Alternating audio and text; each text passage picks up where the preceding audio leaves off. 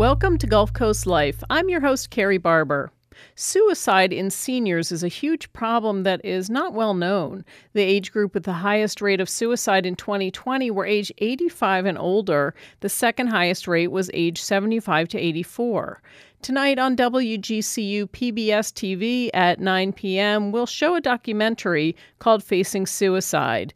In conjunction with that, and to help understand the local connection, we have a conversation today with Angela Lopez, Director of Access and Outpatient Services at David Lawrence Centers for Behavioral Health in Naples, and Derek Dustin, Clinical Director of Outpatient Mental Health and Substance Abuse Services at Charlotte Behavioral Health Care in Punta Gorda. They joined me in the studio.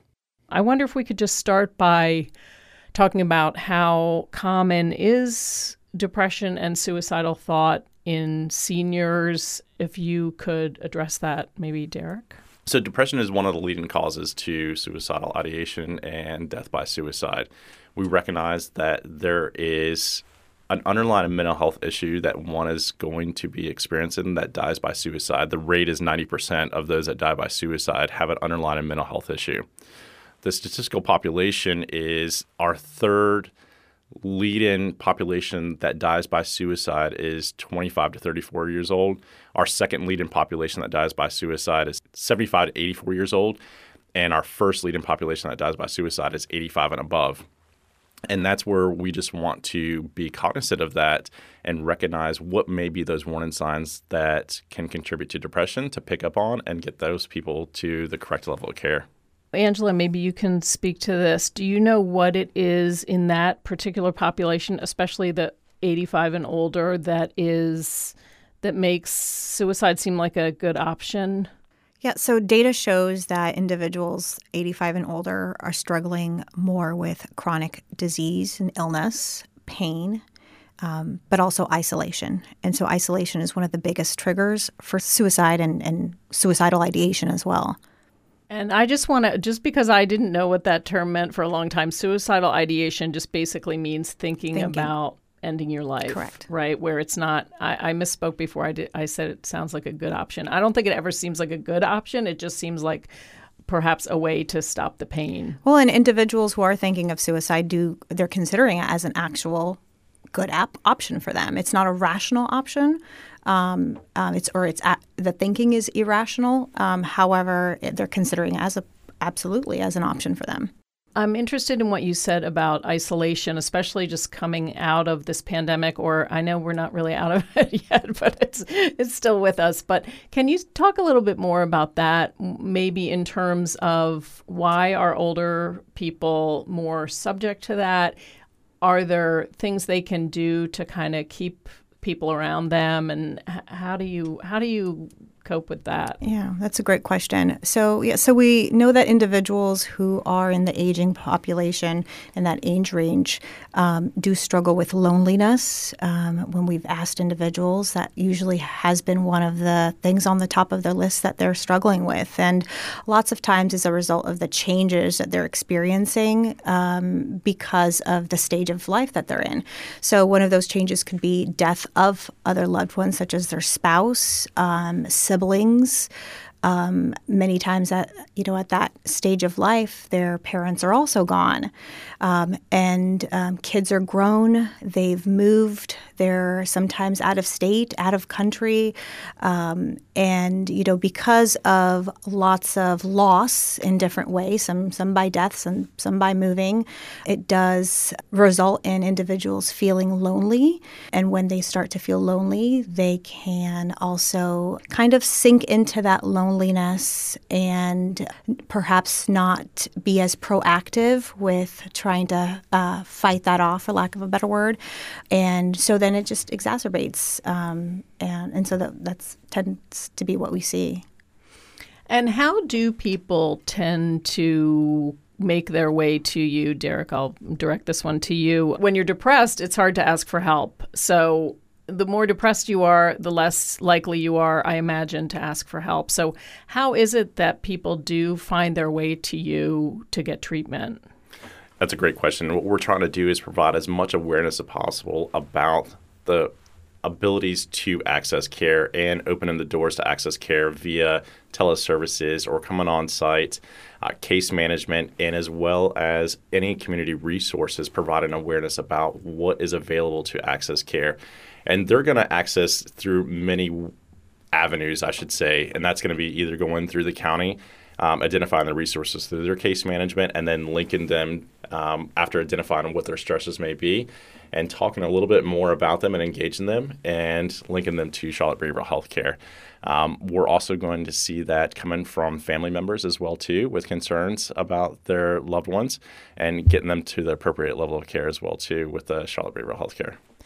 And what is the treatment like once people make their way to you, Angela? What does the treatment look like? I'm just trying to, if somebody's listening and they're thinking about reaching out for help, I just want to kind of disabuse them of the notion that it's a scary process. Yeah, so I can talk about David Lawrence Centers, and when, as mental health professionals there, we understand and realize that it can be very intimidating to walk into, a therapist office or an appointment to receive mental health services, whether it be psychiatric or therapy.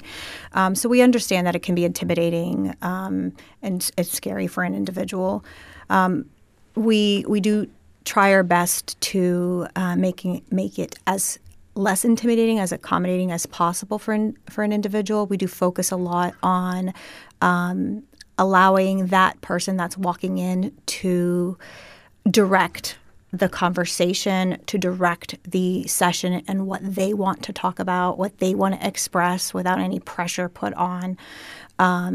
And, if an individual wants to talk for 20 minutes versus a whole hour appointment, that's fine too. So it's really about what makes them feel comfortable. We want to ensure that they are comfortable and that they can relax in the appointment and they can come back. And when they can come back, then perhaps we can start working on some more issues as well.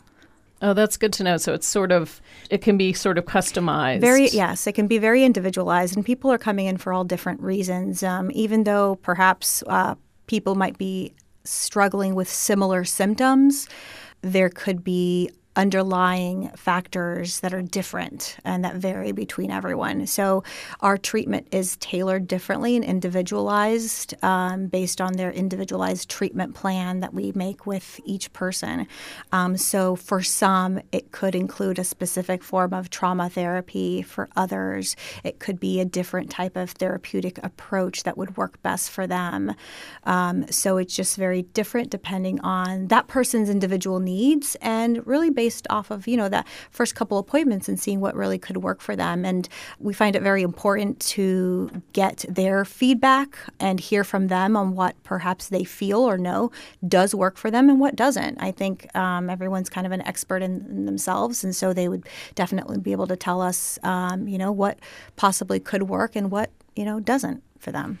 And also, if the chemistry isn't right with that first person they talk to, I'm sure there's the option for them to switch. Yes, absolutely. So we know that one person might not be a great best fit for that same person for everyone. And so we have a variety of therapists with different experiences, both life experiences, but as well as certifications and specific qualifications. We have individual therapists of all different practices. And so if one person feels perhaps that they are not a good fit or match with the therapist that they're currently seeing or their mental health provider that they're currently seeing, they can definitely reach out to them. We always encourage them to speak to the therapist themselves. We know we're not going to be a good fit for everyone. It definitely does not hurt our feelings at all to let us know that we might not be a good match together. And if that's uncomfortable to do and speak with a therapist, they can definitely reach out to the supervisor or the scheduling team and express their concern and say, I'd like to request a different therapist or mental health professional, and we'd be happy to do that for them. Another thing I wanted to just get back to, Derek, maybe you can speak to this. We talked about depression, but I know with seniors, and we talked about isolation too, but there's also sometimes a lack of mobility in seniors, and that can be its own kind of isolation where if you feel like you can't get out of the house. How does Charlotte Behavioral Health address clients who have limited mobility? Yeah, we're going to work within their limited mobility as well, too. And we have a drop-in center, the Share Spot drop-in center. So it's peer-led and peer-run, and engage in those that may be struggling with severe and persistent mental illness. And we're going to meet them where they're at. We're going to try and provide transport services through Charlotte Transit as well, too, to get them there and get them engaged in the community, and have them openly talk and work through activities throughout the day as well, too, in that Share Spot program. And disability is one of the things that we want to talk about as, kind of like the 5 warning signs. It's the 5 Ds: depression, disease. We're going to have the disability as well, too, in regards to mobility. We're going to have the disconnectedness as well, the social isolation. And then there's the deadly means. And that's one of the statistical aspects of those that die by suicide are utilizing a gun. The 52% that die by suicide are using a gun. 3.9 times the rate of men completed death by suicide, and those are completed by a gun as well, too. So it's really just being aware of all those warning signs and trying to take an inventory of that. And it's a challenge because as a family member or a close friend, we may not see those warning signs as much because we're engaged in them and we're involved in their lives, and we may not see them withdrawn as much. But it's small, subtle changes that we're going to see, and we just have to pick up on and acknowledge what we're seeing, talk to them by caring, and then working with them to help get them to the best level of care from then on out. Do you mean that men are 3.9 times as likely to complete suicide? Is that what? That is correct. Wow. Women have a higher rate of suicidal ideation, but men have access to weapons, and that is what is contributing to the higher rate of men actually completing suicide and dying by suicide.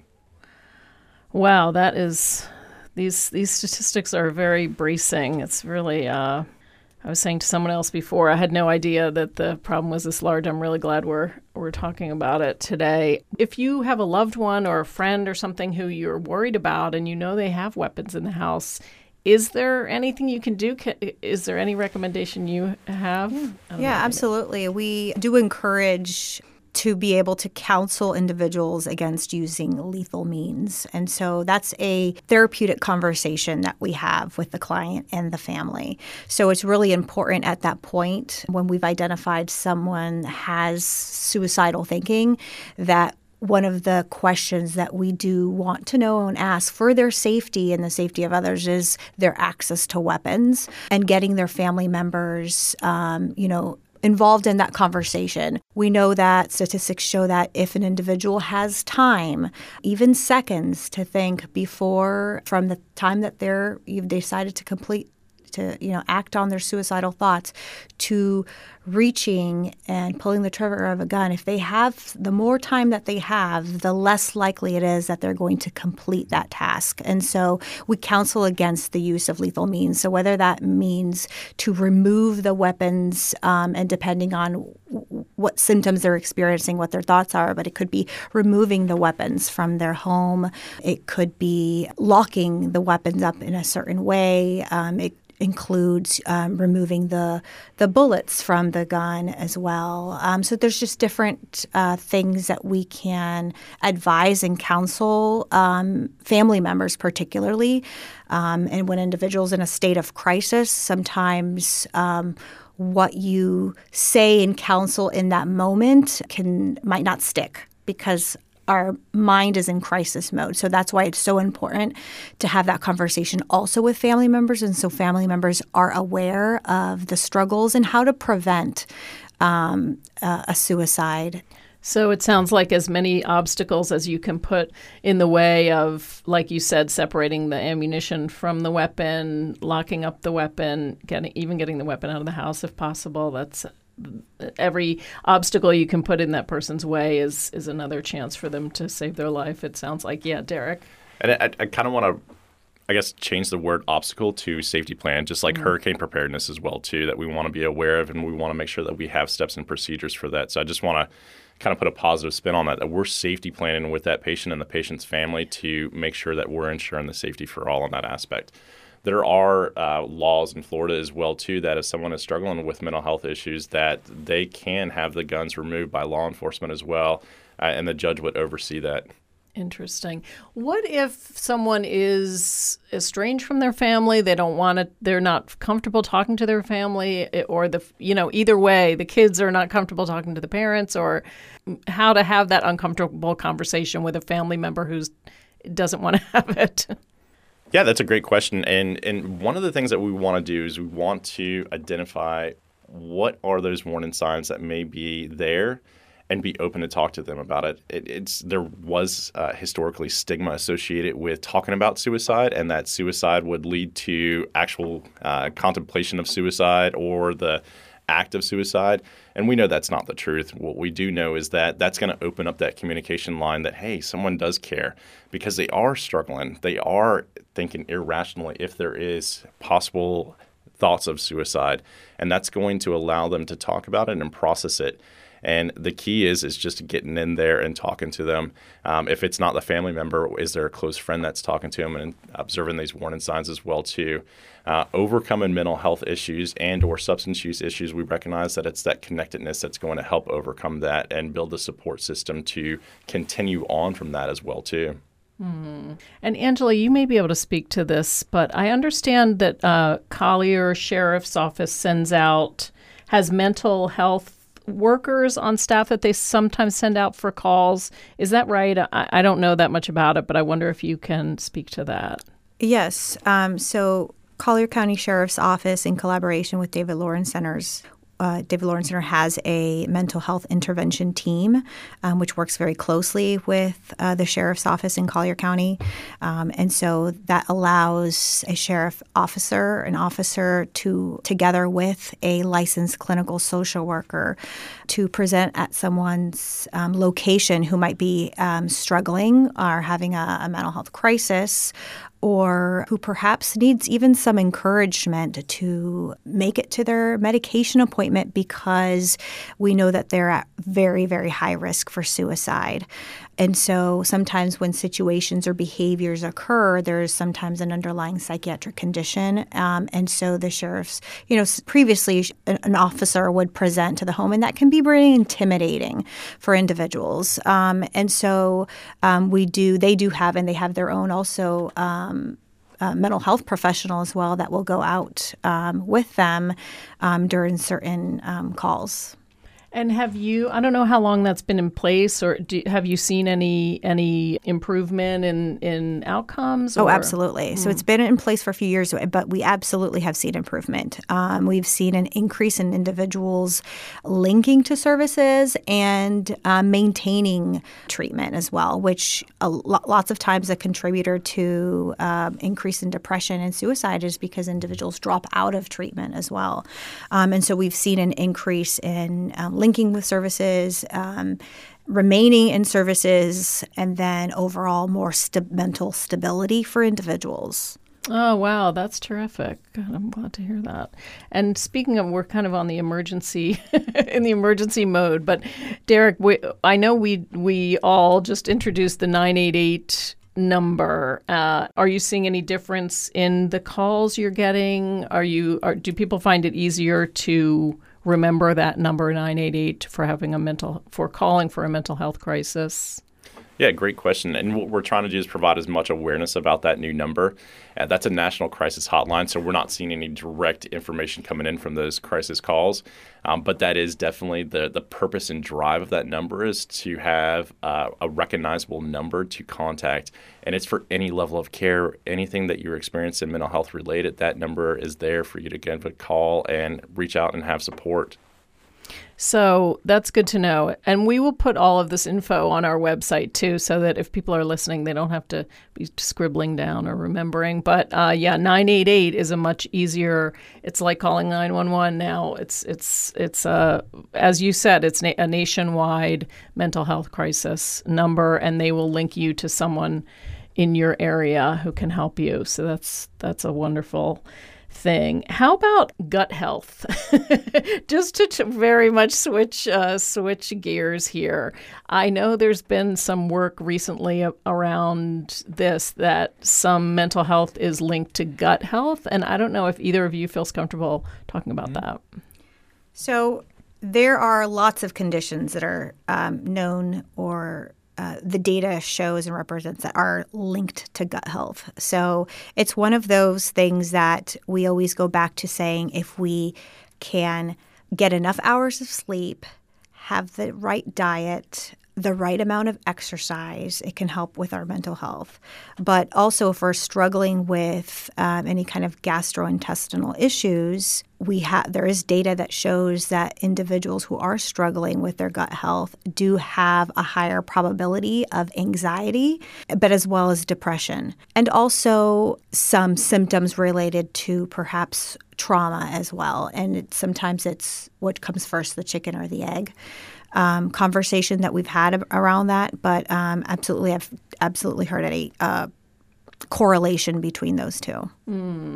And do you address that when people come in for help, or yeah? So when we complete our clinical assessment on an individual, it's a full clinical assessment that includes medical-related questions. So if somebody does identify those issues in gut or any other medical issues that they may be having, one, we assess whether that could be or is known to be a contributor to mental health, but we also identify whether that, or find out from that individual if they are already receiving treatment or seeing someone for that. Sometimes they're not. Sometimes they perhaps haven't followed up on it. And so our role is to encourage that individual to follow up with their primary care provider, whoever the specialist is, depending on what the ailment that they're experiencing, so they can speak with them about identifying if a treatment plan is needed to address those symptoms.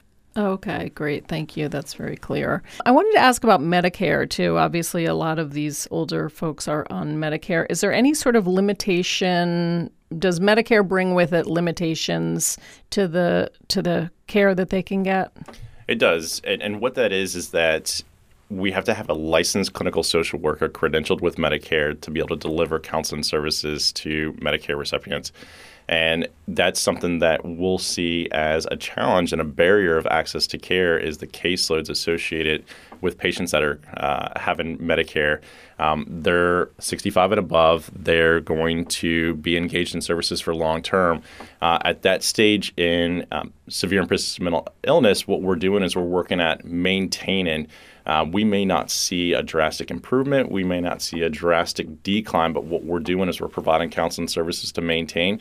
So that counseling service session is going to last a lot longer. And I shouldn't say session, but length of care is going to last a lot longer. So our caseload is going to build, and we're going to be at a threshold there to how many we can accept on that caseload for a licensed clinical social worker. Whereas those that are younger and engaged in Medicaid, we're working at brief interventions to work in the here and now, help them overcome the anxiety, the depression, and have them go out and use those coping strategies they learned in counseling services on their own and independently. And that's one of the challenges that we see with Medicare. Have you seen a big growth in the need for services lately? So we at the David Lawrence Center have seen a growth. We've definitely provided a lot more. We provide a lot more services each year.